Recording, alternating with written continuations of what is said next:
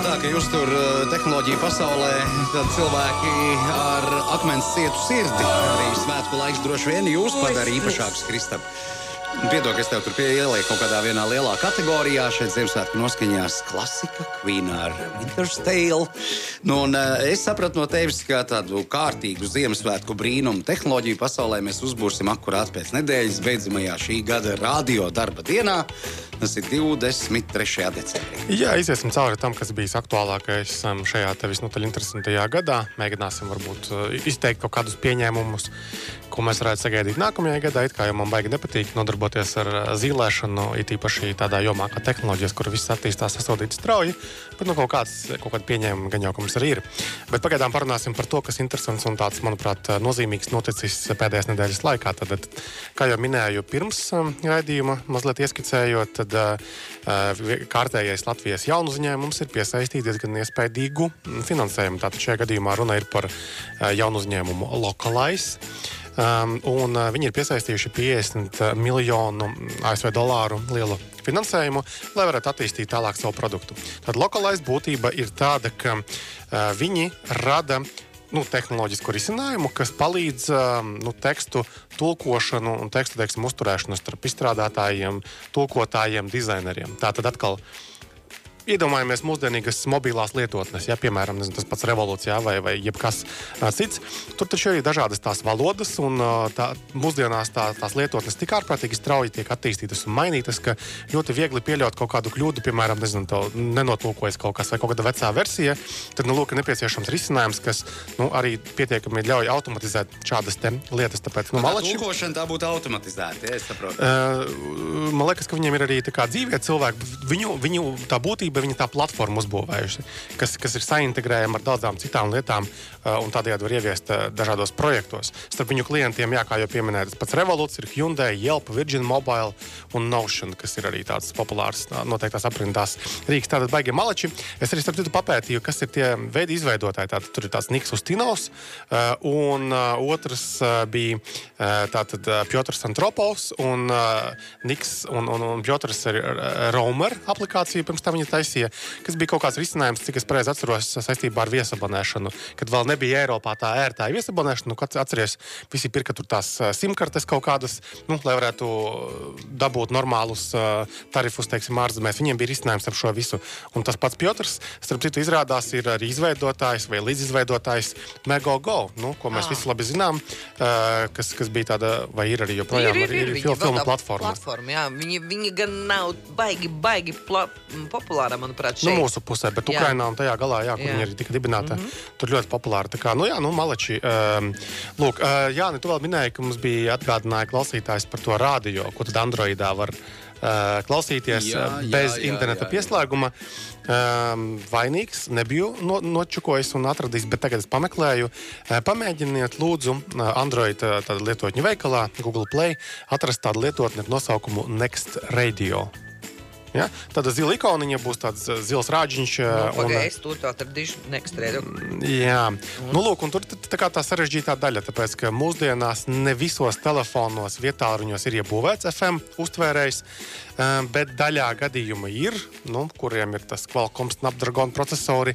Principā uzstādām lietotni, tad mēs arī sapratīsim, vai varam. Vienīgais, jāņem vērā, ka tam telefonam ir jābūt iespējai pievienot vadu, parasto 3,5 mm džeku, lai būtu antena, fiziski antena. Bet vismaz ir kaut kas Next Radio, Free Live FM radio, tā viņš arī saucās, it kā novērtējumi ir ok. Un tā ar telefonu notver vienkārši rāģiņu. Un mēģinam, jā. Man nav tu pie rokas nevienā Android telefona, kas būtu sadarīgs. Tev varētu būt ne tāds, tev tur ir, pamēģini, pabaksties, jā. Kur ir Next Radio, sapratu? Jā, bet vai viņš skan? Vai viņš jāiebaža antena? Viens man jāinstalējas, atvainojos par izteicieniem. Jā, tev jāinstalē, jā. Tālāk. Tātad Latvijas Bankas un Baltijas starptautiskā ekonomikas politikas studiju centra pētnieki šajā pirmdienā prezentēja jaunu metodi, kas ļauj identificēt tā dēvēto aploksņu algu maksātājus. Viņi ir izgudrojuši tādus algoritmus, mašīnu mācīšanās algoritmus, kas ir tautā saprotams vairāk kā mākslīgais intelekts un visas tādas lietas. Un tātad šī jaunā metode, kas spēs ar gandrīz 90% varbūtību palīdzēt noteikt, vai konkrētajā uzņēmumā algas tiek maksātas aploksnē. Tur ir tā, ka nevajag tagad domāt, ka tagad tūlīt uzreiz kaut kādi automāti, kaut kādi roboti uzreiz slēgs ciet uzņēmumus, ja detektēs šīs lietas.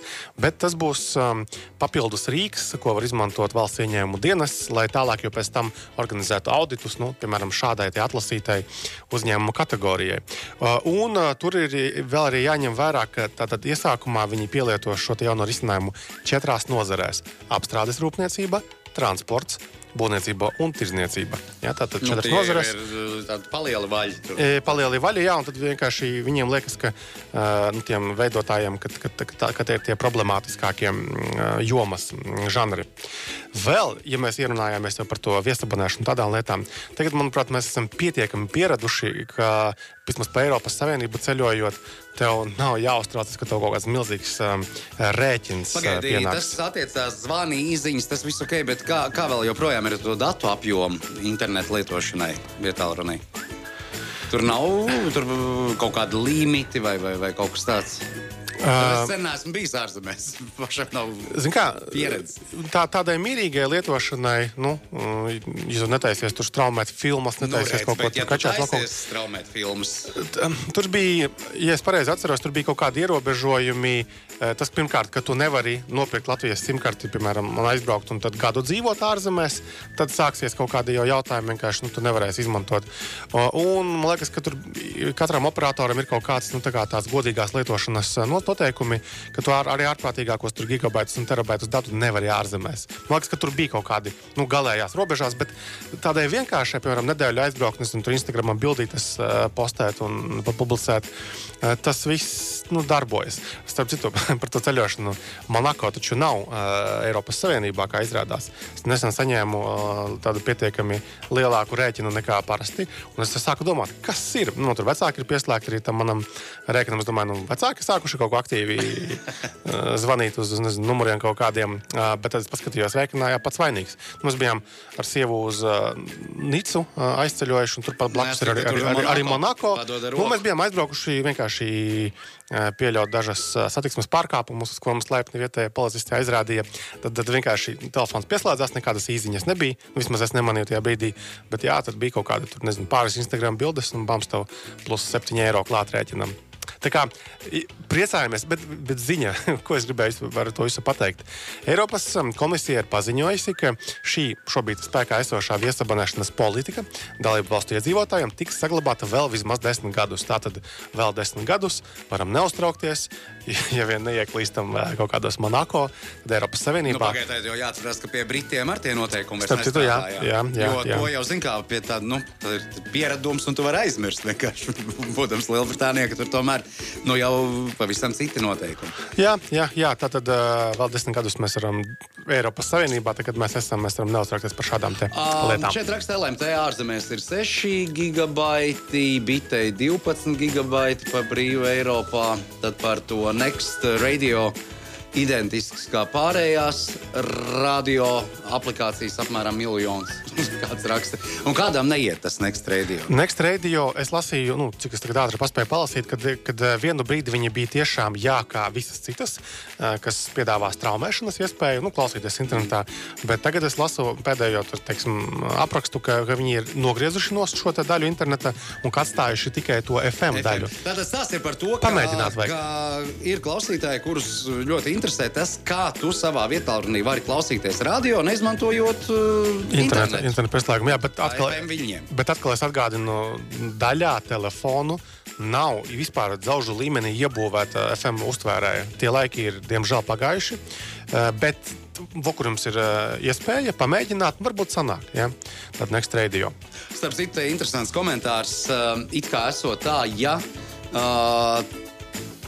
tava būšana ārzemēs un datu un tālruņu lietošana pārsniedz 70% no mēneša patēriņa, tad tur gan esot cits. Jā, tas bija tas, ko es minēju, ka nevar vietējais aizbraukt un dzīvot mūžību tur ārzemēs. Tur tiešām kādu no mūsu mobilo operatoru. Jā, tāpēc, ka viesabonēšanās gadījumā tur atšķiras no valstīm, no operatoriem, bet tā ir ļoti dārga lieta. Tie operatori savā starpā plēš ārprātīgas maksas. Tieši tāpēc tas vienkārši agrāk tika novelts uz mums, patērētāju pleciem, bet tagad kaut kā viņi tur risina šo jautājumu savā starpā. Bet viesabonēšana kā tāda ir ļoti dārga, principā kā pakalpojums joprojām. Lūk, jā. Man te bija interesants tests, tātad pagājušās, jau mēnesis testēju tātad Mac Mini, Apple to mazo datoriņu. Es biju par viņiem dzirdējis, iepriekš biju lasījis, bet tā kā viņi Latvijā ir tik maz izplatīti, bet tā vienkāršot runājot, respektīvi tas ir lētākais veids, kā tikt pie Macintosha. Ja? Tad, jo visi pārējais tur tie portatīvie datori, MacBooki, šādi vai tādi maksā dārgāk, jo, piemēram, pa kādiem 800 eiro var to Mac Mini nopirkt.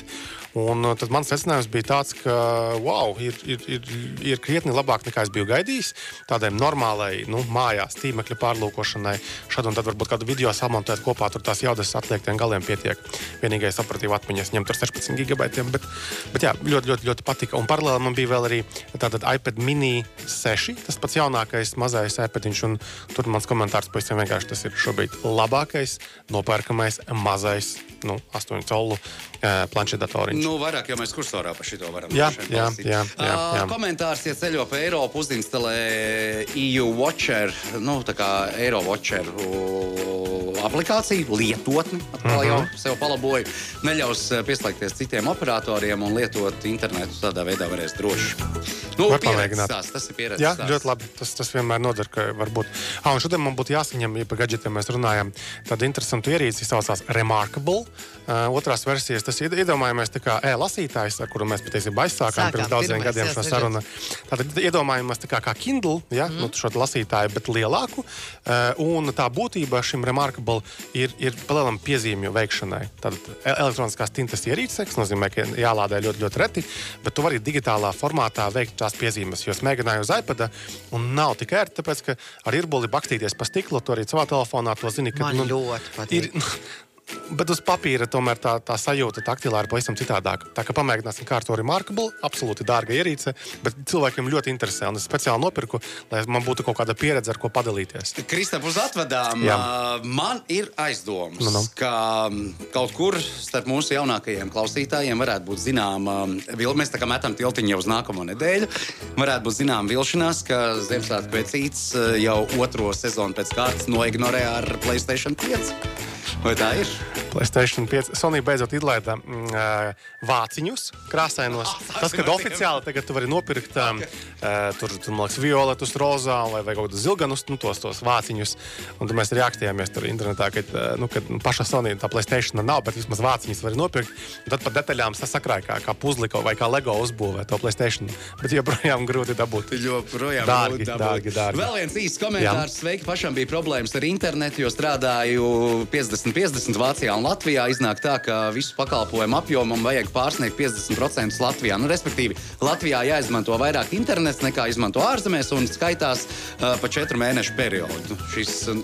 Tad principā viss būs kārtībā. Jā. Un uz pavisam pašām atvadām sveicienu Kristapam no Pušmucovas pamatskolas biedriem. Droši vien ieraudzīt tev TV netā. Iespējams, jā. Paldies, sveicienu arī. Tas ir labi. Kristap, paldies, ka atnāci, un tad noslēgsim gadu dūšīgi, un darīsim to nākamā ceturtdienā. Tā.